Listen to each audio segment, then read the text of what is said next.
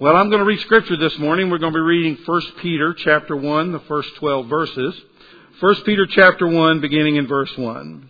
Peter, an apostle of Jesus Christ, to those who reside, aliens, scattered throughout Pontus, Galatia, Cappadocia, Asia, and Bithynia, who are chosen, according to the foreknowledge of God the Father, by the sanctifying work of the Spirit, to obey Jesus Christ and to be sprinkled with His blood.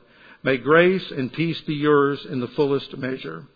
Blessed be God the Father, and of our Lord Jesus Christ, who according to His great mercy has caused us to be born again to a living hope through the resurrection of Jesus Christ from the dead, to obtain an inheritance which is imperishable and undefiled and will not fade away, reserved in heaven for you, who are protected by the power of God through faith for a salvation ready to be revealed in the last time. In this you greatly rejoice, even though now, for a little while, if necessary, you've been distressed by various trials, so that the proof of your faith, being more precious than gold, which is perishable, even though tested by fire, may be found to result in a praise and glory and honor at the revelation of Jesus Christ. And though you have not seen Him, you love Him. And though you do not see Him now, but believe in Him, you greatly rejoice with joy inexpressible and full of glory, obtaining as the outcome of your faith the salvation of your souls. As to this salvation, the prophets who prophesied of the grace that would come to you made careful searches and inquiries, seeking to know what person or time the Spirit of Christ within them was indicating as He preached the suffering of Christ and the glories to follow. It was revealed to them that they were not serving themselves, but you in these things, which now have been announced to you through those who have preached the gospel to you by the Holy Spirit sent from heaven, things into which angels long to look. My name is Jason Espy. My family and I have been fellowshipping here at Calvary for 4 years. I have a beautiful wife, Jessica. We'll be married 14 years next month. And then we have 3 wonderful children, Jolie, Cohen, and Gemma. And they are the reasons I have gray in my beard. And it's growing quickly. I have been serving as an elder here for the last, since October. I don't know how many months that is, but let's pray real quick. Father, You are our living hope. Our hope is in You. Our hope is in Jesus. Because of the reality of the resurrection, because of the promise of the future that we have with You, the surety of this foundation that you came once when You said You would. It was prophesied that You'd come once. And You've told us that You're coming back to make all things right, to bring about the restoration of all things. And we trust You. We love You in our trust. We can't wait to meet You face to face. Lord, thank You for this privilege that I get to preach Your word. Thank You for rescuing me out of darkness. Thank You, Lord. We need Your word. It is the only thing that can save us. It is the only thing that will endure. Lord, we love Your word. We love who You are. We love Your character. We love that You promise glory after suffering. Lord, please give me clarity. Please give me boldness. Please give us ears to hear what You are saying, what Your Spirit is saying to the churches today. In Jesus' name, amen. So I'll be speaking out of 1 Peter chapter 1. It wasn't fair that you picked that last song. Thank you for doing that.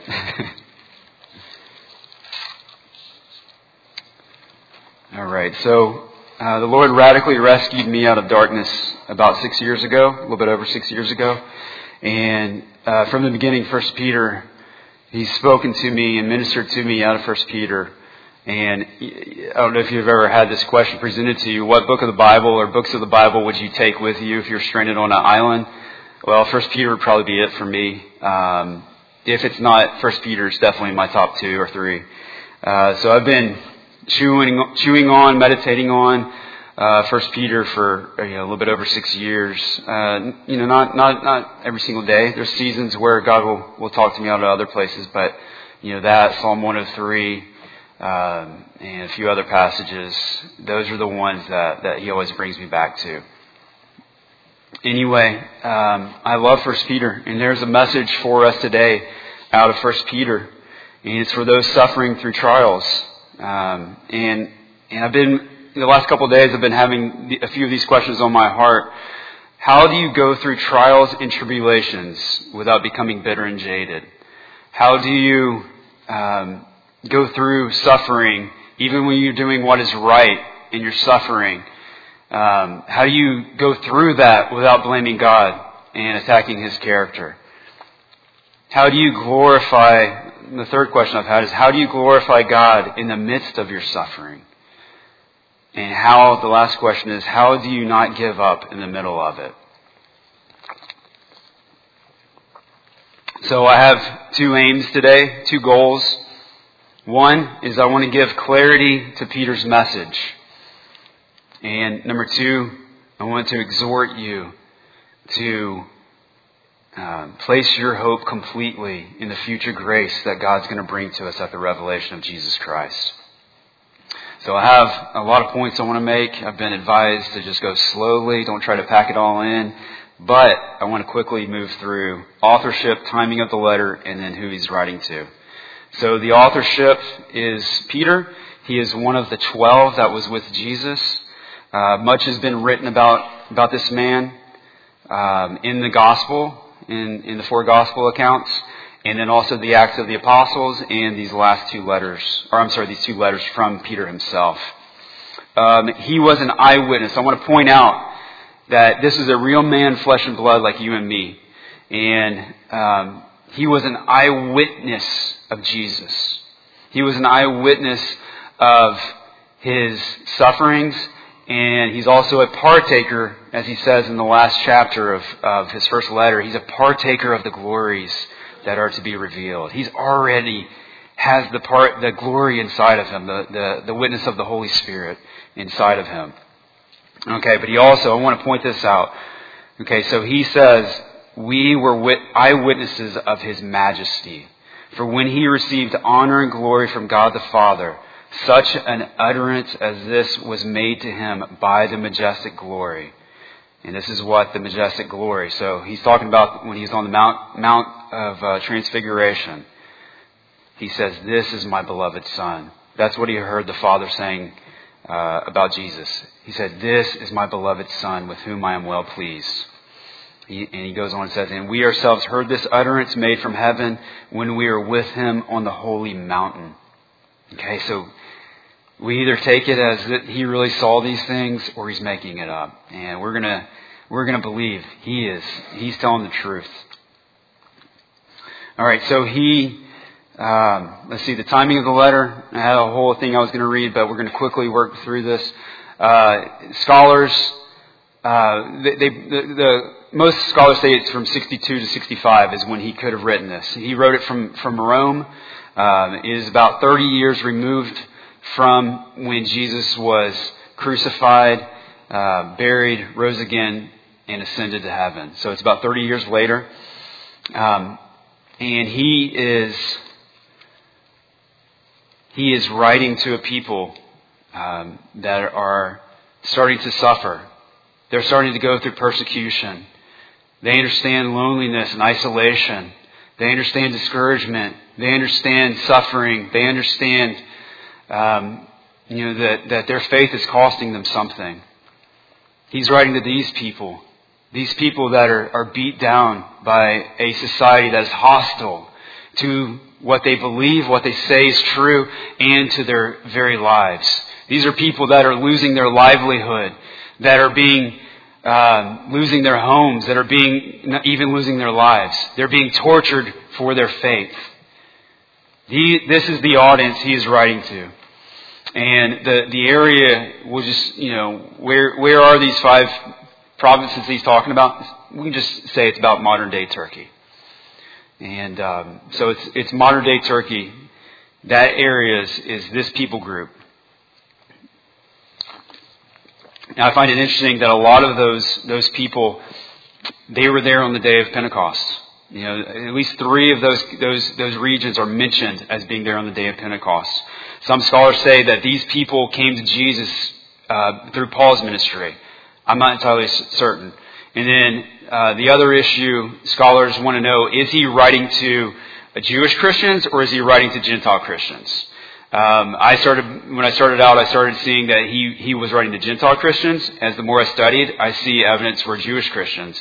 So the scholars are divided as far as who exactly he is writing to. I actually see internal and external evidence for both.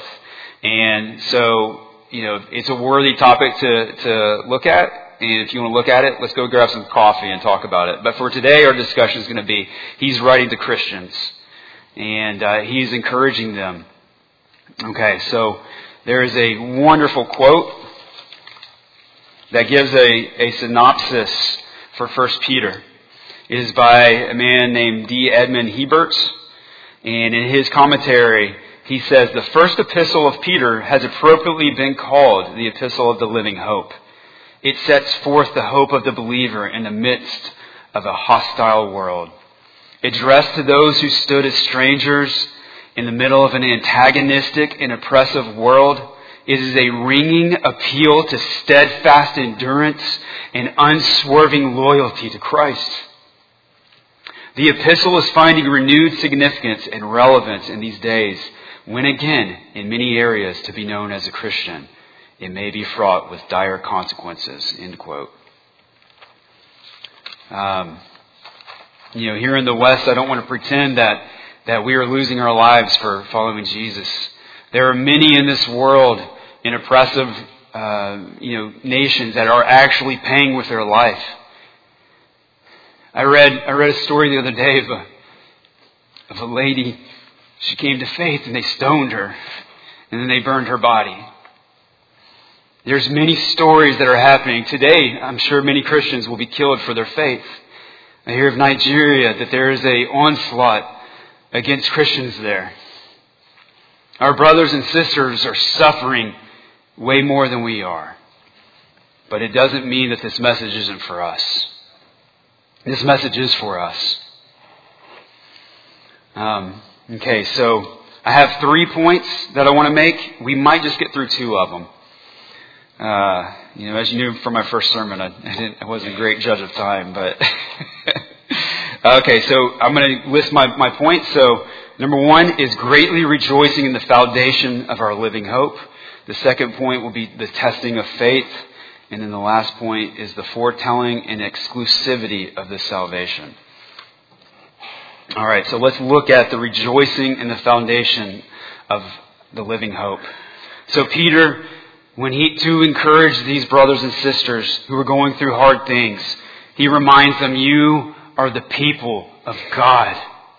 God is jealous for a people of His own possession. The testimony throughout the Scriptures from beginning to end is God wants a people for His own possession that are zealous for good works. At Mount Sinai, He declared, I want you to be a kingdom of priests and to the world.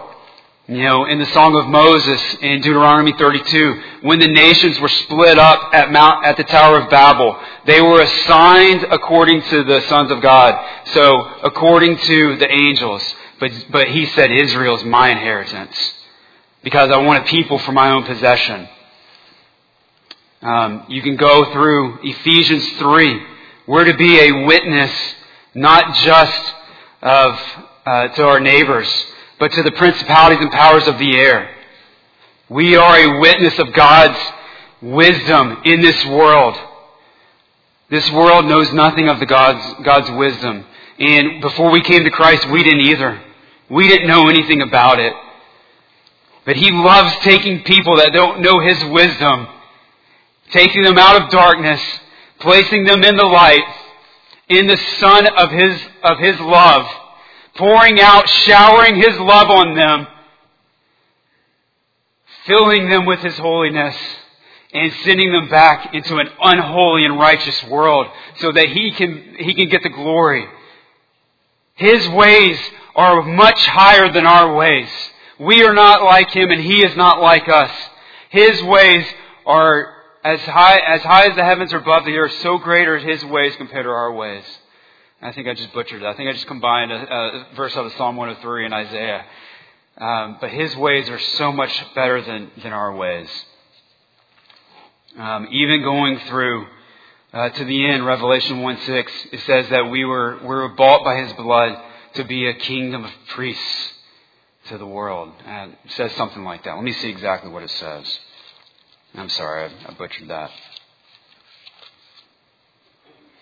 He has made us to be a kingdom of priests to His God and Father. To Him be the glory and the dominion forever and ever. He wants a witness right now in this crooked and perverse generation. So you are the people of God, is what Peter says. You're His people. It is in the second verse, he says, you are chosen according to the foreknowledge of God the Father, by the sanctifying work of the Spirit, that you may obey Jesus Christ and be sprinkled with His blood. You are loved by the Trinity. The Trinitarian God loves you. You have been chosen before the foundations of the world were created, for the time and place that you're in right now. It is not random. God hasn't forgotten you. He knows exactly what you're going through, is what Peter is telling this people. You are not isolated. You're not alone, is what he's telling them. God knows where you are. The Father knows where you are. It is by the sanctifying work of the Spirit. The Spirit of God is the one who makes you holy. He's the one that sets you apart for His work. And it is for what reason? It is to obey Jesus Christ and be sprinkled with His blood. Another way of putting it is to walk as He walked. To walk as He walked. He is the example. Walk as He walked. And be sprinkled by His blood. Be purified. You are purified by His blood, by the blood of the Savior. You are made holy and righteous before God, not because we're clever, not because we are good engineers, not because we can manipulate situations well, but because of the blood of Jesus. And that's our only hope. Peter starts off that way.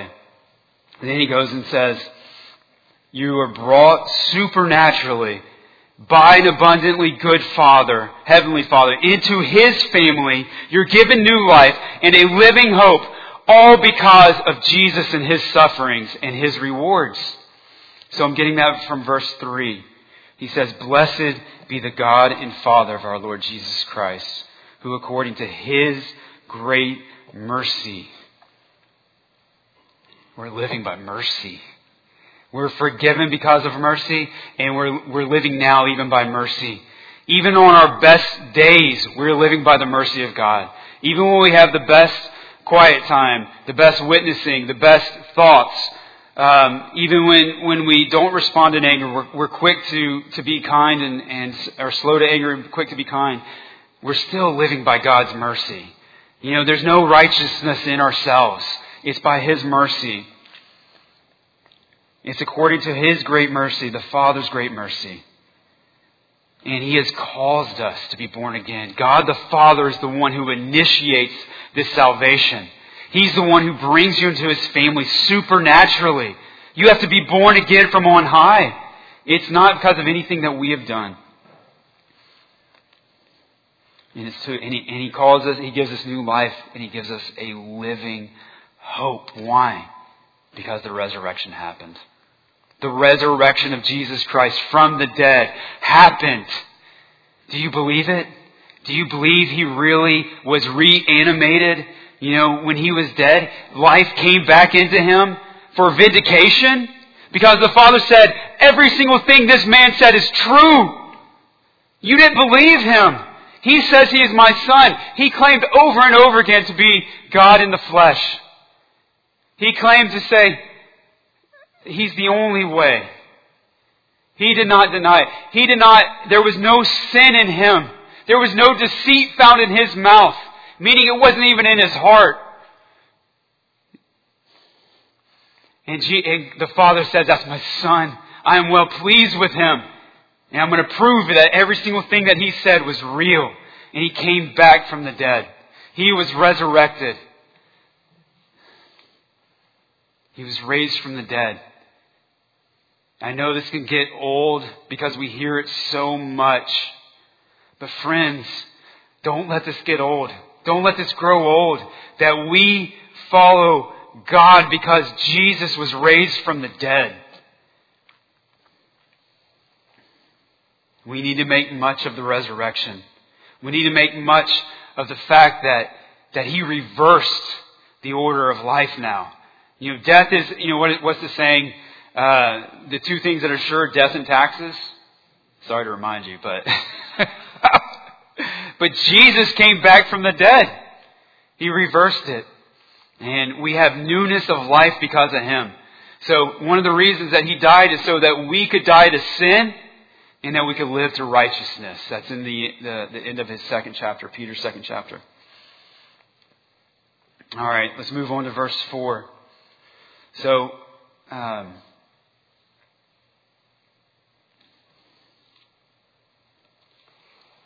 has made promises to you and me. This is what Peter's saying to the people. God has made promises to you and me. Now your future is glorious. Before, you didn't have a glorious future. Now you have a future awaiting you in heaven that is glorious. And it's reserved in heaven for you. There's a reservation with your name on it in heaven. And it's not an inheritance. It's not a future that's going to get boring. It's not a future that's going to fade away and get dull. It's not a future that is going to become defiled because there's no sin in heaven. There's no sin where God is.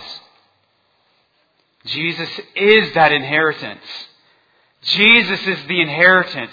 Being with Jesus is what you really want. You might not say it that way. Maybe you want a mansion in heaven. And He might give that to you. I don't know.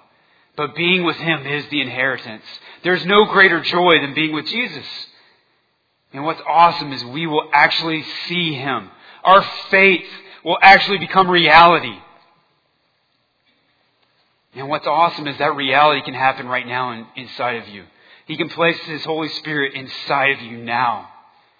And you can be a partaker of the glories to come right now.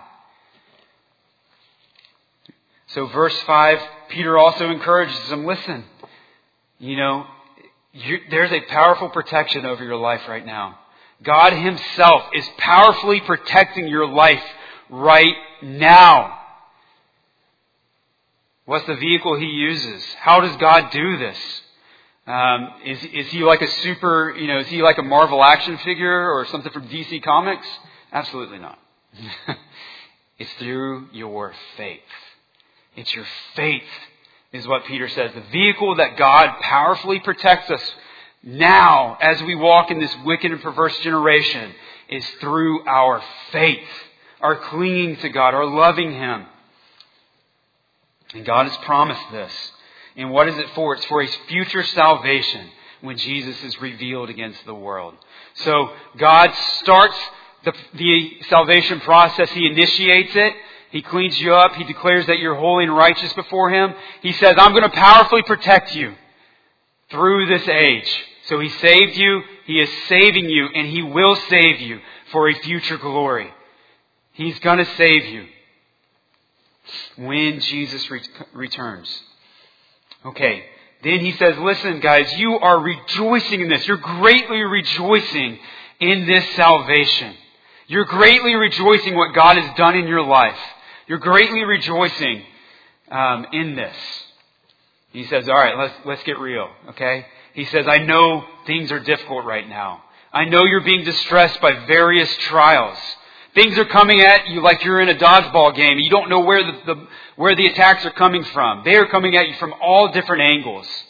And he even says, it's going to happen for a little while. He said, so in verse 6 he says, in this you greatly rejoice, talking about the beginning of salvation.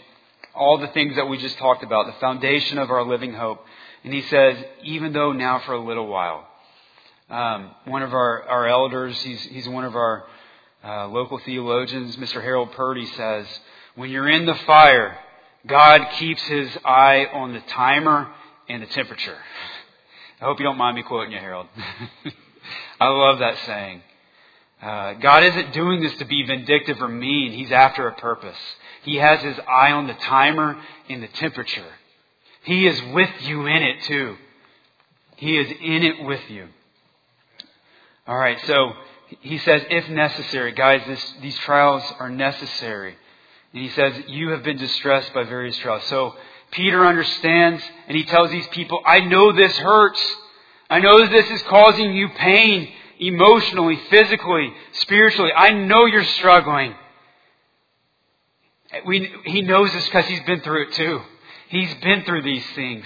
In Acts, he and the apostles are arrested and beaten. And they rejoice gladly that they are counted worthy to go through this. He understands it. He understands that Jesus told him, Peter, you're going to be crucified at the end of your life. Where you didn't want to go before. People are going to come to you. They're going to take you where you don't want to go, and they're going to stretch your arms out. Peter knew that there was a coming crucifixion on his life.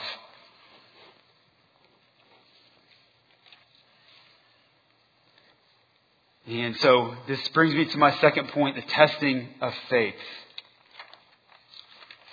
I want to bring a little bit of some Old Testament scripture into this just to show that God does test us.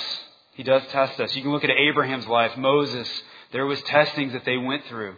So Psalm 7:9 says, let the evil of the wicked come to an end, but establish the righteous. For the righteous God tries the hearts and minds.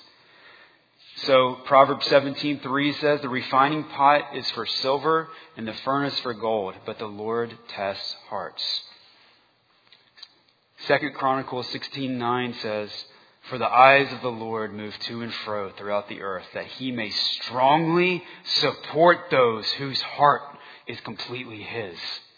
He is after a people for His own possession. He wants our hearts to be completely His. And why don't we give Him our hearts? I mean, Jesus gave every single thing for us. Jeremiah goes on to say, the Lord through Jeremiah, I should say, He says that, sorry, I just left my brain. Those who seek me with all of their heart shall find me. The Lord wants all of our hearts because He wants to support us as we go throughout this life. Philippians 2:12 through 13, moving to the New Testament, Paul says, work out your salvation with fear and trembling, for it is God who is at work in you, both to will and work for His good pleasure.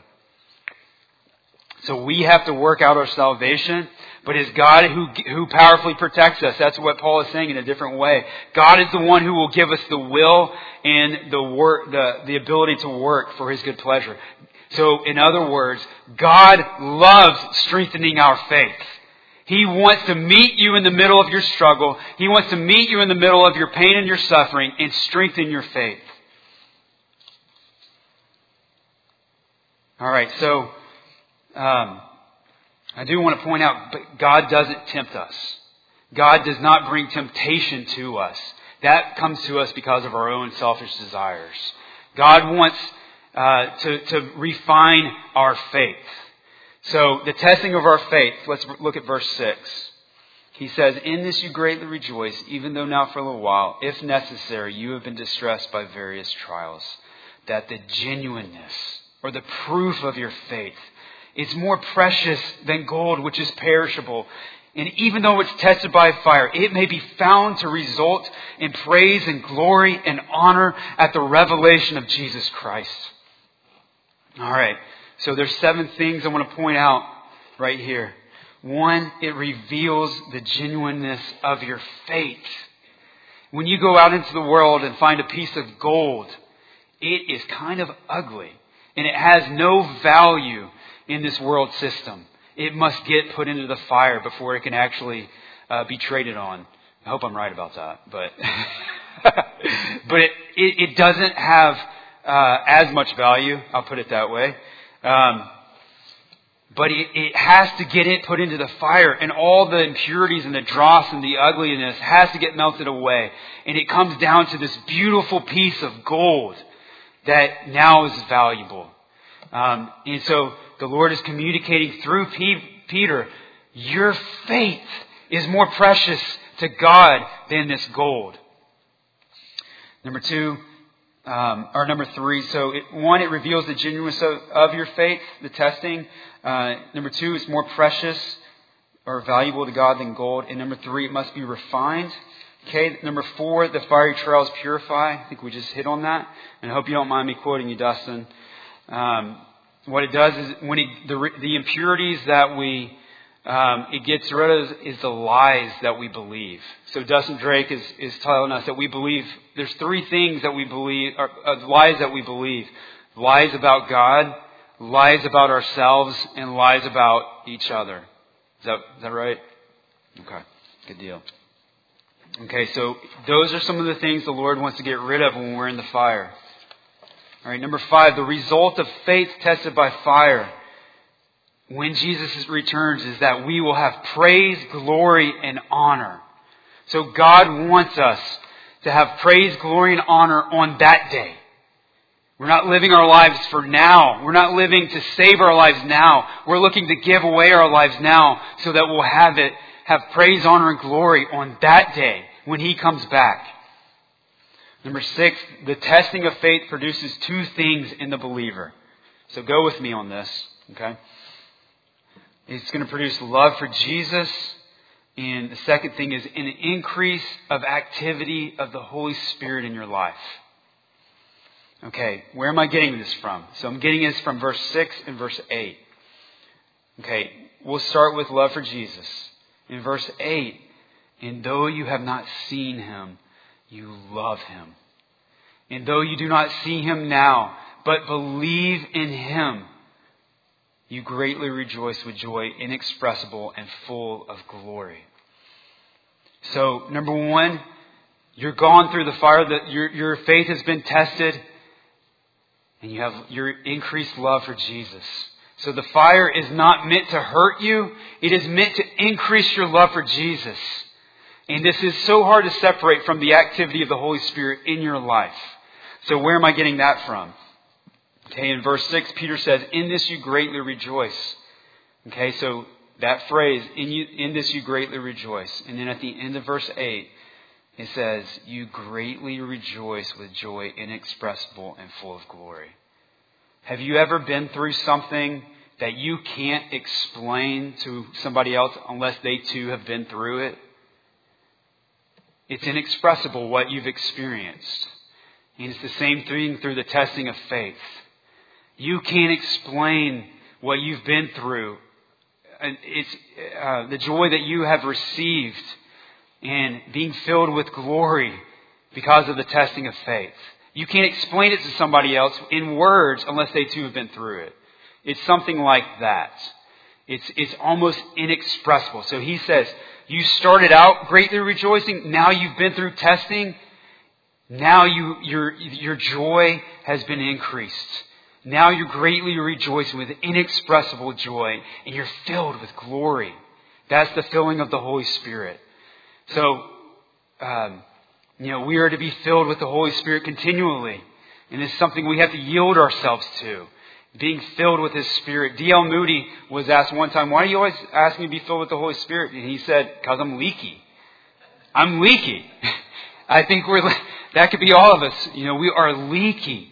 But we are told to be filled with the Holy Spirit. Another way of putting it, let the words of Christ richly dwell in you. Let those words richly dwell in you. It's a submitting to that, yielding to the leading of the Holy Spirit. And so in your experience of going through trials, going through suffering, the Lord is with you. The Lord is with you. This is why you are filled with the Holy Spirit now in an increased measure. Because you found out the Lord does not abandon His own when you're going through the fire. The Lord does not leave you alone. He loves His own to the end. Not to the middle, but to the end. And you find that out. You find out that the Lord is with you in the middle of it. And so, Byron told me when it gets 11:48 to move the application. I have much more I want to say. I have much more I want to say. I'm going to go to 11:50, then I'll move to the application. There's many themes in the book of Peter, and I hope this is just whetting your palate. To dive deep into the first letter of Peter. I hope it is just whetting your palate. So how do we do this? Where's our example? Jesus is our example. He is our example. Go to the end of chapter 2. And it flat out says He is our example of how to go through this. So there are 4 callings on your life in the book of Peter. And you're called to holiness. First chapter says you are called to holiness. The second chapter says that you are called to patiently endure suffering for righteousness' sake. When you do what is right and yet suffer for it, because your conscience of God, you want to walk it out as Jesus would have walked it out. This finds favor with God. The third thing you're called to is you're called to give a blessing when evil has been done to you. When evil has been perpetrated on you, you're called to give a blessing instead of an insult. That's found in chapter 3. And then in the fourth calling on your life is found in the last chapter. It is, you're called to eternal glory. The heavenly call is on you. There's the 4 callings on your life. Okay, the last thing I'll say is there will be some on the day of the revelation of Jesus Christ. When He comes back, they're going to have regret. In the 4th chapter, Peter says, to the degree that you enter into the sufferings of Christ, but to the degree that you share the sufferings of Christ. So I'm looking at verse 13 of chapter 4. Keep on rejoicing, so that also at the revelation of His glory you may rejoice with exultation. This principle shows us that you can be saved and you could be, punch your ticket to heaven, but there's degrees that you decide you're going to enter into His suffering. So what I'm saying is when the test comes to you, if you're in it right now, don't cut cord and run. Go through it with the Lord. You'll find out He'll give you all the strength that you've ever needed. You'll prove 1 Chronicles 16:9 that He is jealous to fill you, to give you strength to go through the fire. That He is with you. You are not alone in the fire. Choose to suffer with Christ now. Don't choose the easy way out. So I think that was my application. So I just want to encourage you. Get into 1 Peter. Get into this book and just love it. Just love it. It's for your edification. It's for your good. There might be tougher times ahead. I don't know. I'm not sure. But even now, and this isn't, one thing I do want to point out, this isn't just for that day when you might go through a serious trial and you have to take a stand that might cost you your job. This is for everyday life. This is for everyday life. God wants a witness today. He wants a witness in your homes, and He wants a witness in your workplace. He wants to influence the world through you. You represent Jesus. You represent Jesus. What a glory to do this. This is great. So it's His kindness. God is kind. He is good. He is loving. So I want to end with this. I think I'm actually going to stick to the right time. All right. I want to close with this. I'm going to read the hymn, How Firm a Foundation. I'll read all 4 verses that are in our hymnal. How firm a foundation, you saints of the Lord, is laid for your faith in His excellent word. What more can He say to you than He said, to you who for refuge to Jesus have fled? Fear not, I am with you. Oh, be not dismayed, for I am thy God and will still give thee aid. I'll strengthen thee, help you, and cause you to stand, upheld by my righteous, omnipotent hand. Verse 3. When through fiery trial thy pathway shall lie, My grace all sufficient shall be your supply. The flame shall not hurt you. I only design thy dross to consume and thy gold to refine. The soul that on Jesus has leaned for repose, I will not desert to his foes. That soul, though all hell should endeavor to shake, I'll never, no never forsake. Let's pray. Lord, you are good. Whether it's raining or it's storming or the sun is shining, there's no clouds. You are the same today, yesterday, and forever. You are him who was and who is to come. And we worship you. We thank you for the work that you have begun in our lives. And we thank you that you're going to continue this work. Help us, Lord, to see you rightly. Help us to yield ourselves to you completely, knowing that you are going to fulfill your promise, knowing that you love us more than we could ever imagine. And it's in Jesus' name. Amen.